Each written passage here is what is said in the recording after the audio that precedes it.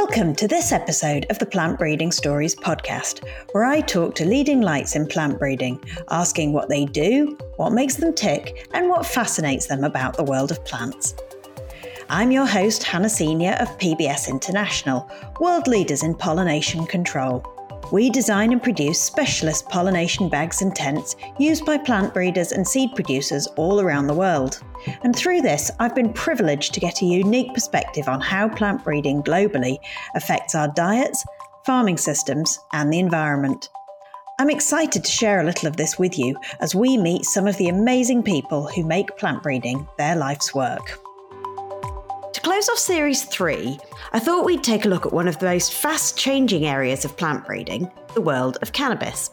So in this conversation, I'm talking to Dr. Greg Bouty, who is the Senior Director of Breeding and Genetics with Aurora Cannabis. Greg talks about his early work in sunflowers and tomatoes, and contrasts this with working in a species which has pretty much exclusively been grown on the black market for the last 100 years. Just one of several characteristics that makes breeding cannabis such a different proposition to breeding pretty much any other crop. Transcripts of this episode and all our podcasts are available at pbsinternational.com/podcast. I hope you enjoy it. So, Greg, would you like to introduce yourself and tell us a little bit about your role? Sure. So, as you just said, my name is Greg Bouty. Yeah, so I work for Aurora Cannabis, which is one of the largest cannabis producers in the country, in Canada. And we have a sizable science effort, and I lead our breeding and genetics team. And that does exactly what it's described to do, right? We have a major breeding effort, developing new cannabis cultivars, and we also do what I kind of think is the sort of foundational genetics work, is the building blocks for letting us breed smarter. So we also have this dedicated genetics team, and that does all the GWAS and QTL type analyses that you would imagine. And where are you located? So Aurora is kind of made up of production facilities across the country, smaller companies that they acquired over the years, and headquartered in Edmonton. But I'm on Vancouver Island in a town called Comox, right about the geographic sort of center of the island. I know you grew up very much surrounded by plants and plant breeding, albeit pretty unconsciously. Tell me a bit about that. So I grew up in southwestern Ontario on a seed corn farm. So my parents not just farmed, but produced seeds. So my summers were spent looking at inbred corn lines and making hybrids and looking at the hybrids. So it's just something that's been part of my life essentially forever. So they founded the company the year I was born. So yeah, I've never really gotten too far astray from it. So you literally grew up with plants and seeds all around you from day one. Yeah, and I've had a few the occasional reoccurring awakening to wow, plants are so cool, and I should have known that more, but I guess I kind of took it for granted throughout my life. But I went into agricultural science at the University of Guelph when I left the farm, I guess. Not really totally sure. And then actually because of required course in, genetics 101, literally, I took that class, and it was the first one that really clicked for me, the first university course that really clicked for me and got me excited. And I guess it kind of just cascaded from there. You said you went to Guelph and you did agricultural science, and then you did the genetics 101, and it sort of clicked hey, this is quite interesting. So how then did you get into, focusing on plant breeding? Yeah, so I ended up switching programs a couple times in undergrad, as people kind of tend to. And again, I think because of my childhood, I was aware of plant breeders existing, right? A lot of people don't even know it's a thing, right? Maybe have a vague idea that farms exist and that's where food comes from. And I guess if you thought about it hard enough, those farmers would have to get seed. But I mean, we're just not taught that it goes, all the way back up the chain. But of course, we had breeders, my dad's friends with breeders, and we had them at our farm all the time. So I started getting into more sort of molecular biology type stuff in undergrad. And I did a molecular biology thesis project, but with a breeder. So it was in a plant breeder's lab. Then I did, after that, I moved to Vancouver to do a master's at UBC. And that was largely a bioinformatics master's. So I was still sort of flirting with the more academic type side of things, where it was still plant biology and still kind of quasi, related to improving plants, but still sort of down in the weeds and molecular biology. And in that process, realized that I really would like my days to be spent looking at plants outside and not at a computer all the time and that sort of thing. So I looked for more applied research projects for my thesis. And that takes you to breeding, right?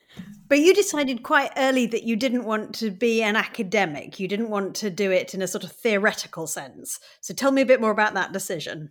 Even a couple years into my thesis, I was thinking, maybe I could do it, because a lot of some of the most exciting plant breeding programs that I was aware of, at least to that point, were public programs, right? Were academic programs.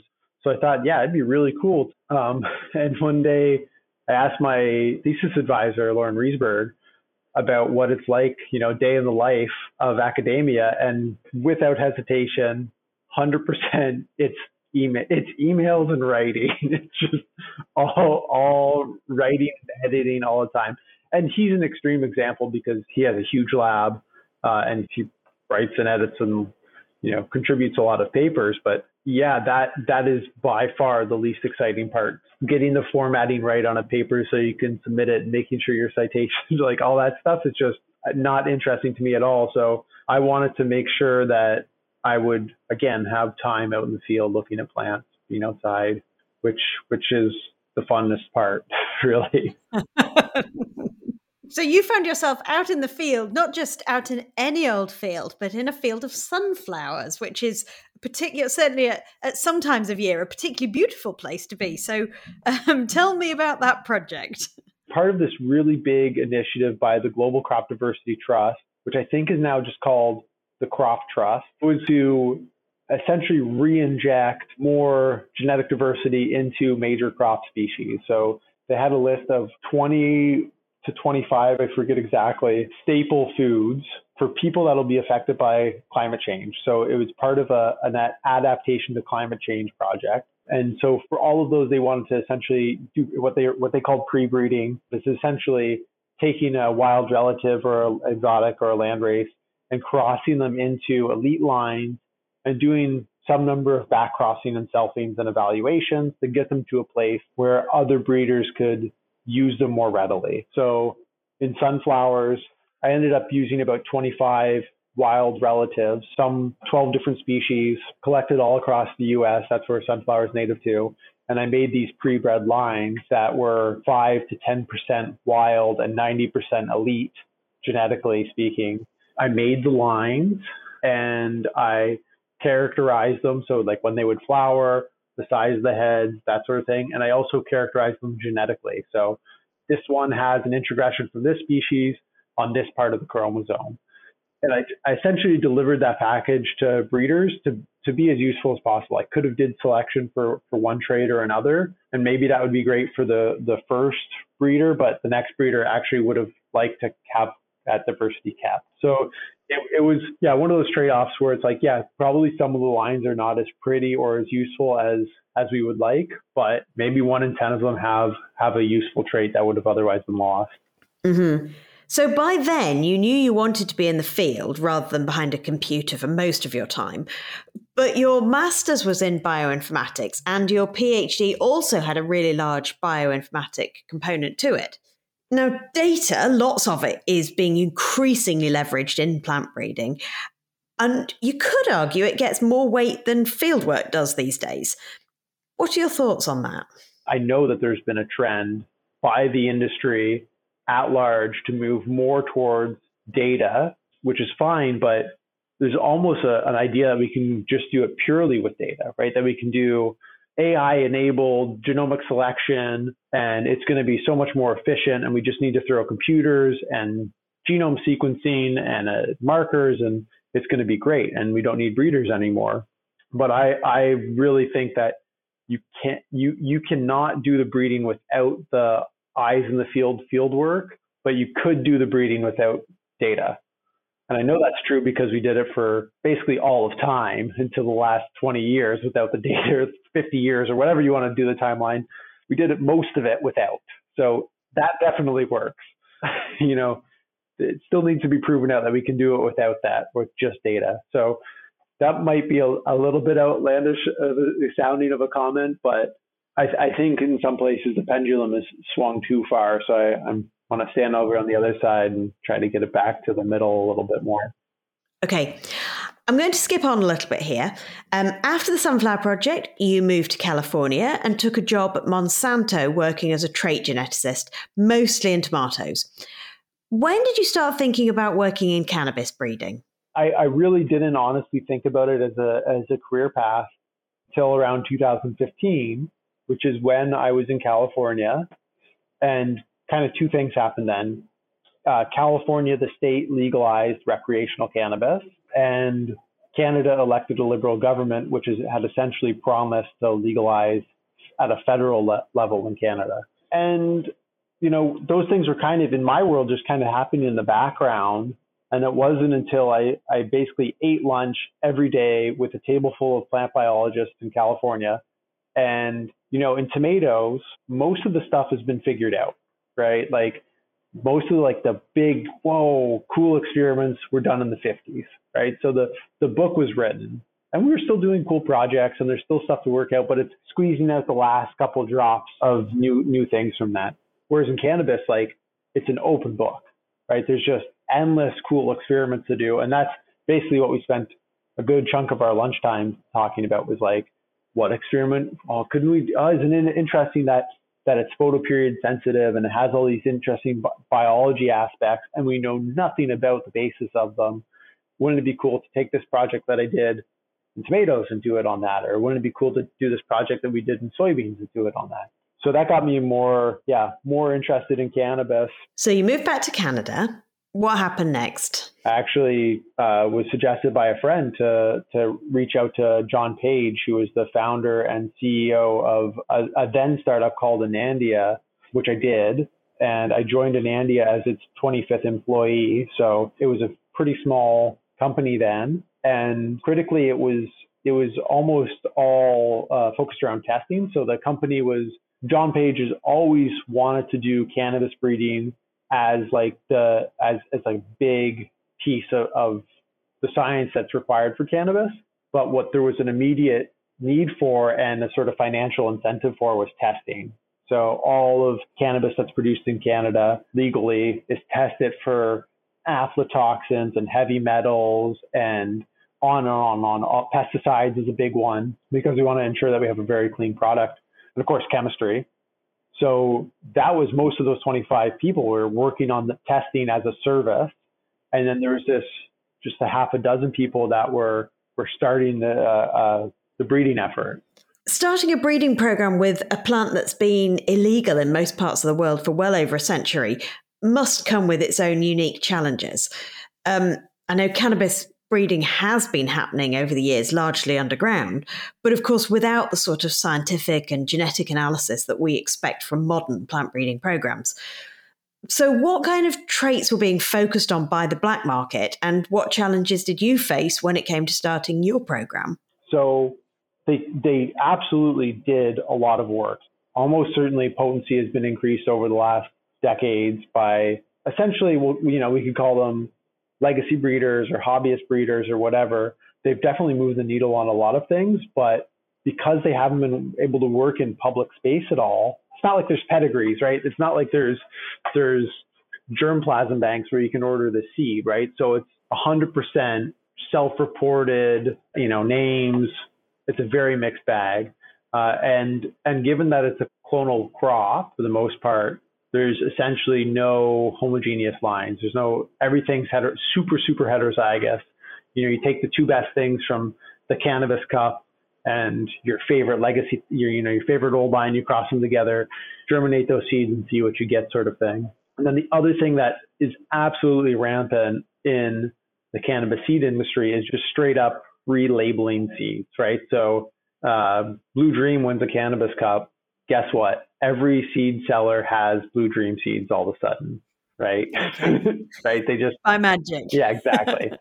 So you have, and we see this in the data too, where we've sequenced hundreds of lines now, and 5 things labeled Bubba Kush can be as different as any random 5 things, right? The names I would say are almost completely uninformative. And then in terms of getting the seeds into the legal market, into a licensed space, there's ways to do that. Like there's provisions in the legislation to import seeds. Essentially, you're given a grace period to import genetics. So that's how we can get the stuff in. But it isn't easy. And what you get is essentially, I would just call it a bit of a grab bag. It's not ideal. So characterization was a big part of the work early on then.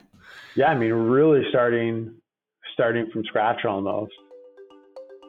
You're listening to Plant Breeding Stories, brought to you by PBS International, world leaders in pollination control.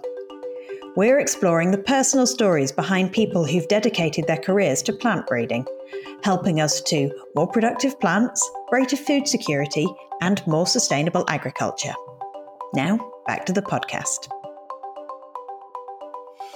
So this is, 2015, 16, and it was kind of a gold rush, wasn't it? There was this massive expansion very suddenly in Canada and certain parts of the US. And so how did it feel to be in the middle of that? And did it affect the way that you were doing your job or your team was operating around you? Yeah, there was a lot of things that happened in a very short time. So the joke is that, it's kind of like dog years in the cannabis industry, that like 1 year is like 7. Mm-hmm. So one of my colleagues actually here just had his 7th anniversary in the cannabis space, which is like, well, you should retire. Like you're done. Like that's long enough. Because a lot has happened. So I joined actually January 2018, and as I mentioned, I was the 25th employee. And then less than a year later, we were acquired by Aurora, which I think at the time was around 1,200 employees, and it ballooned up to 2,500 employees. And now we're back down to I don't know exactly what we're down from there. And we've acquired, the company acquired a number of subsidiaries and merged them and moved people around. So it's been super, I would say super chaotic. We've been insulated, let's say, from all of the volatility that happens. And part of that's just because of the market so volatile still.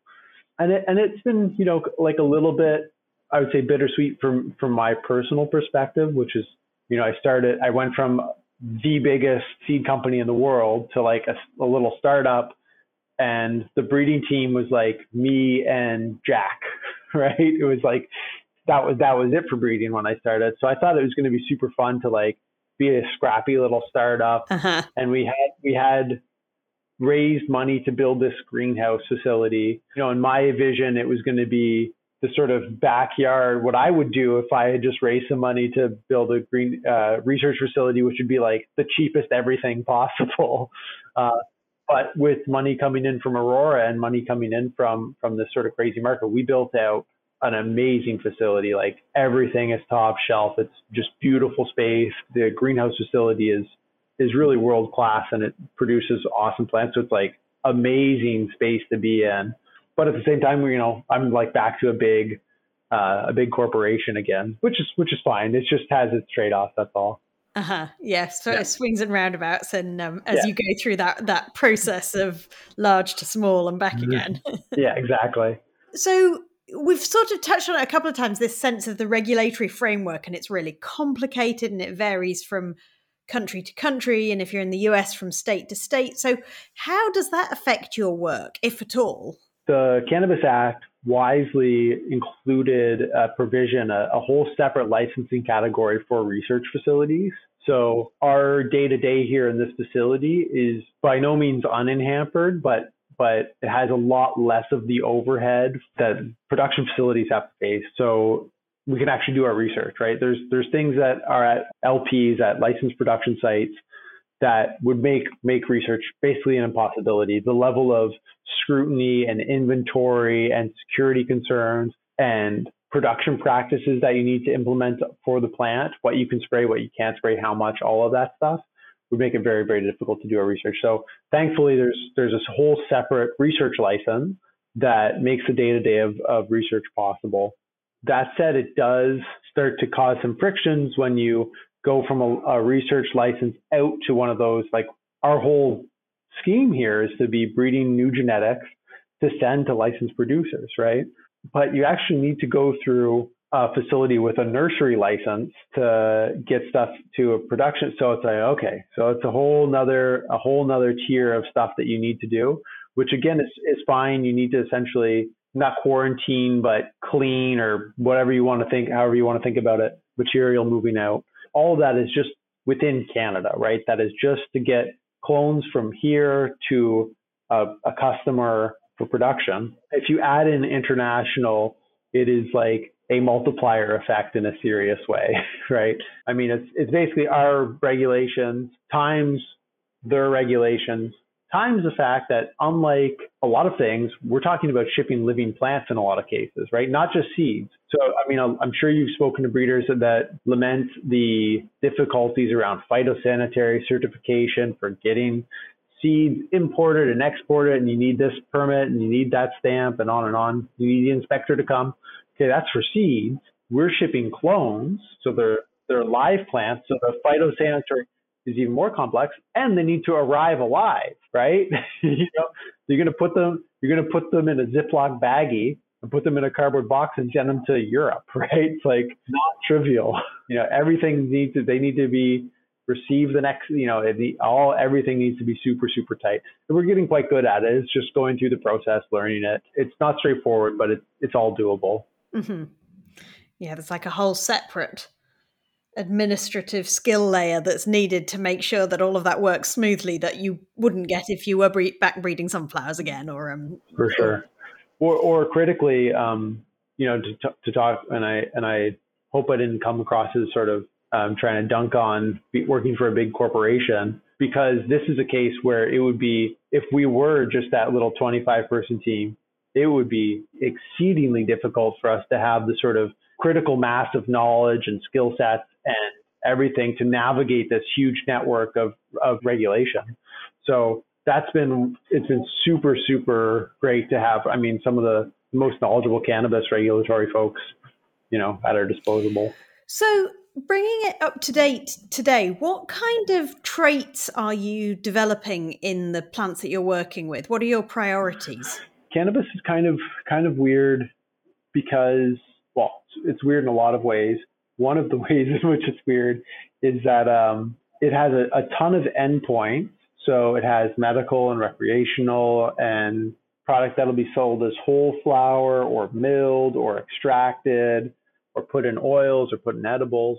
And I kind of started off with a tomato or even a sunflower mentality, where it's like, well, each of these is going to be a separate purpose-bred line. And, so that means we need 16 different streams of breeding or whatever it multiplies out to. And gratefully, very happy to report that I was very wrong in that assessment, and that right now the industry is at a point where there isn't differentiation at a genetic level of those inputs.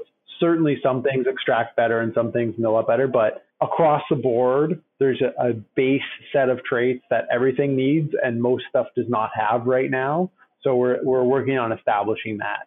And that's really, first and foremost, it's about flower quality. So potency, that's THC or sometimes CBD, needs to be as high as possible and consistently high. That's a prerequisite. And then it's flower firmness, color, aroma, how frosty it appears aesthetically, all of those things that make the flower of the quality. And then secondary to that is like how much it yields and the shape of, and all those things that are kind of grower facing. So it's kind of unlike a lot of crops where it's like you worry about the grower's need first and then the consumer second, right? So, yield, maturity, that's kind of the list most of the time. But for us right now, it's really about quality first, and then everything else follows after that. Quite a lot of those traits that you just mentioned sound like they're quite subjective. So how does that work? A lot of them are subjective. Some of them are, we know linked. We can measure subjectively, and then we can back them up with, call it, data on them. So I'll maybe make a toy example. It's like you can measure firmness with your fingers, and then you can measure a whole bunch and then confirm it with a machine. And then you know that, okay, yes, indeed, your hands are good enough at measuring firmness. But there's kind of two layers to your question, right? Like one is a person actually good at consistently measuring something, which is, I would certainly agree that is a problem. And then the other layer, when you're talking about quality, is that are we going the correct direction for quality, right? Like, okay, this plant smells musty or like cat piss, right? So gross, throw it away. No, that's terpenoline. We love terpenoline.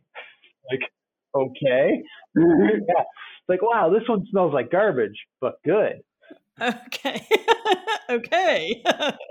Exactly. Well, no, and that's a whole class of cannabis is the cheeses. And to me, they smell like cheese. They smell like bad, stinky cheese. Don't want. No, thank you. So with that in mind, there's kind of one of the big areas for our science effort overall at Aurora is consumer and sensory work. So actually mapping what those traits are,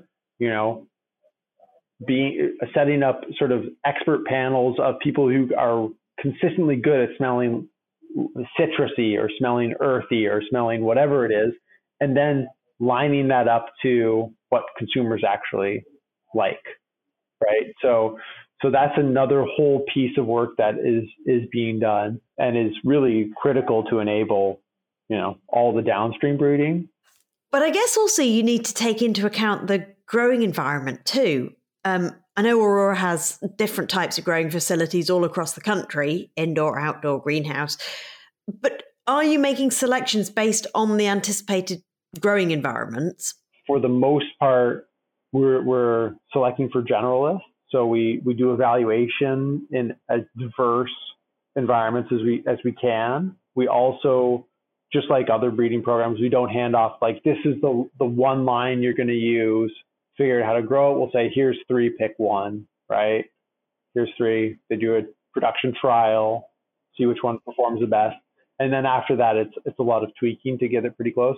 And we've definitely seen, like, our facility that we're breeding in is a greenhouse that was designed following our big production greenhouse. So not universally, but overall, the things that we breed here do better at the greenhouse facility than at our indoor facilities. But it's small variances. It's not anything that we can't overcome with good cultivation. Another thing that sets breeding cannabis apart from many other breeding programs is the timescales. Patience is a key word among most plant breeders, but in cannabis breeding, things can happen really fast. Do you want to just dig into that? Yeah. I mean, for perspective, I finished my thesis in 2015, and all of my lines are deposited at the USDA. And I know that they've been accessed by several different breeding groups around the world. And I would be flabbergasted if any have been incorporated into commercial products yet. So that's 6 or 7 years later. 2 years ago, 2 and a bit years ago, 2 years ago, this was still a construction site. And a year and a half ago, we got our license to grow plants.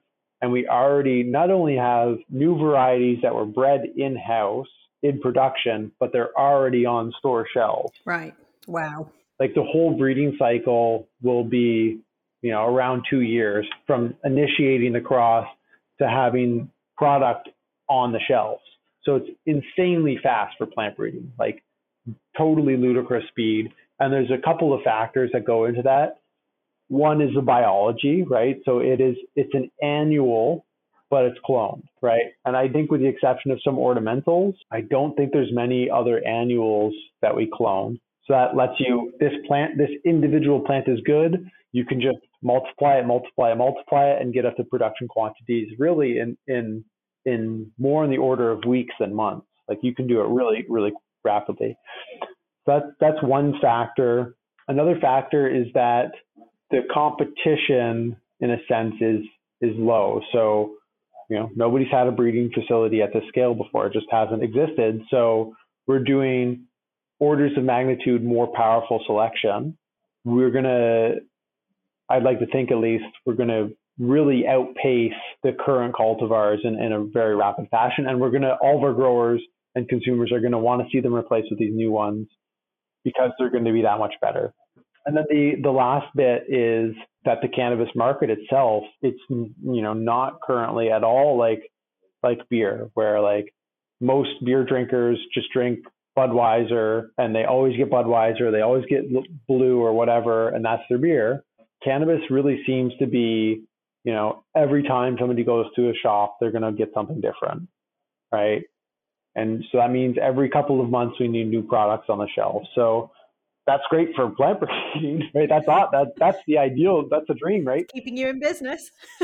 Yeah, totally. For a lot of crops, even clonally propagated crops, it is very, very difficult, especially consumer-facing ones like apples. I know it's super painful to get growers to commit to a new variety because you don't know what the market's like. In cannabis, we can do a production run, right, of a new variety and see if consumers like it, and then produce more accordingly, and in the scope of 6 months, right? So it's great. It's great in that way. Where you are right now, what is attracting your interest and energies, either within cannabis or beyond that?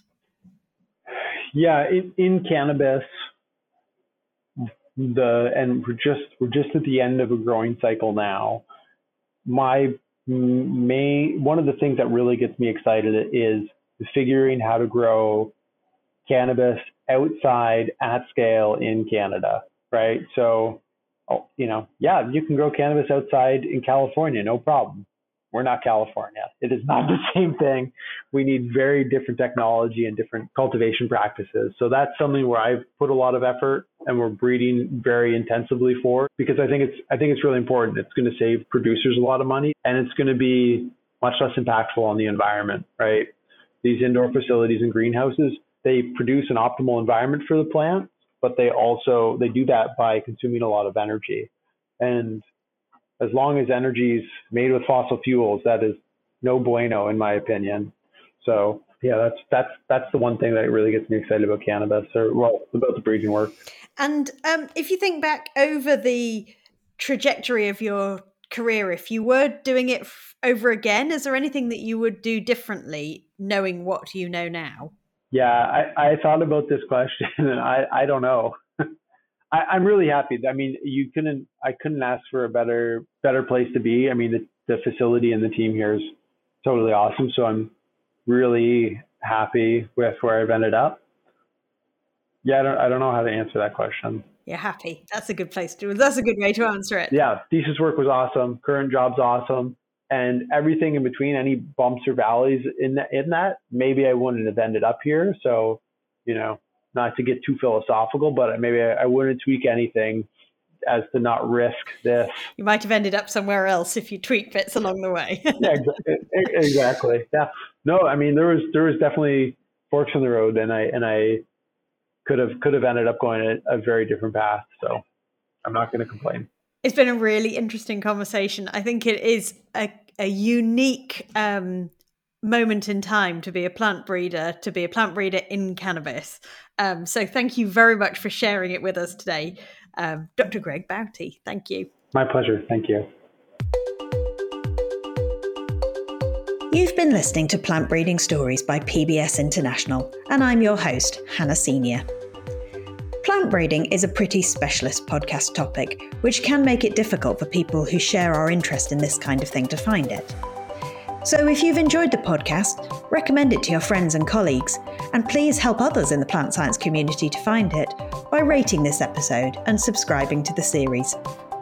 I'd love to hear from you if you want to suggest people you'd like me to interview. You can contact me on Twitter @PBSint or on Instagram @PBS_int. Until next time, stay well.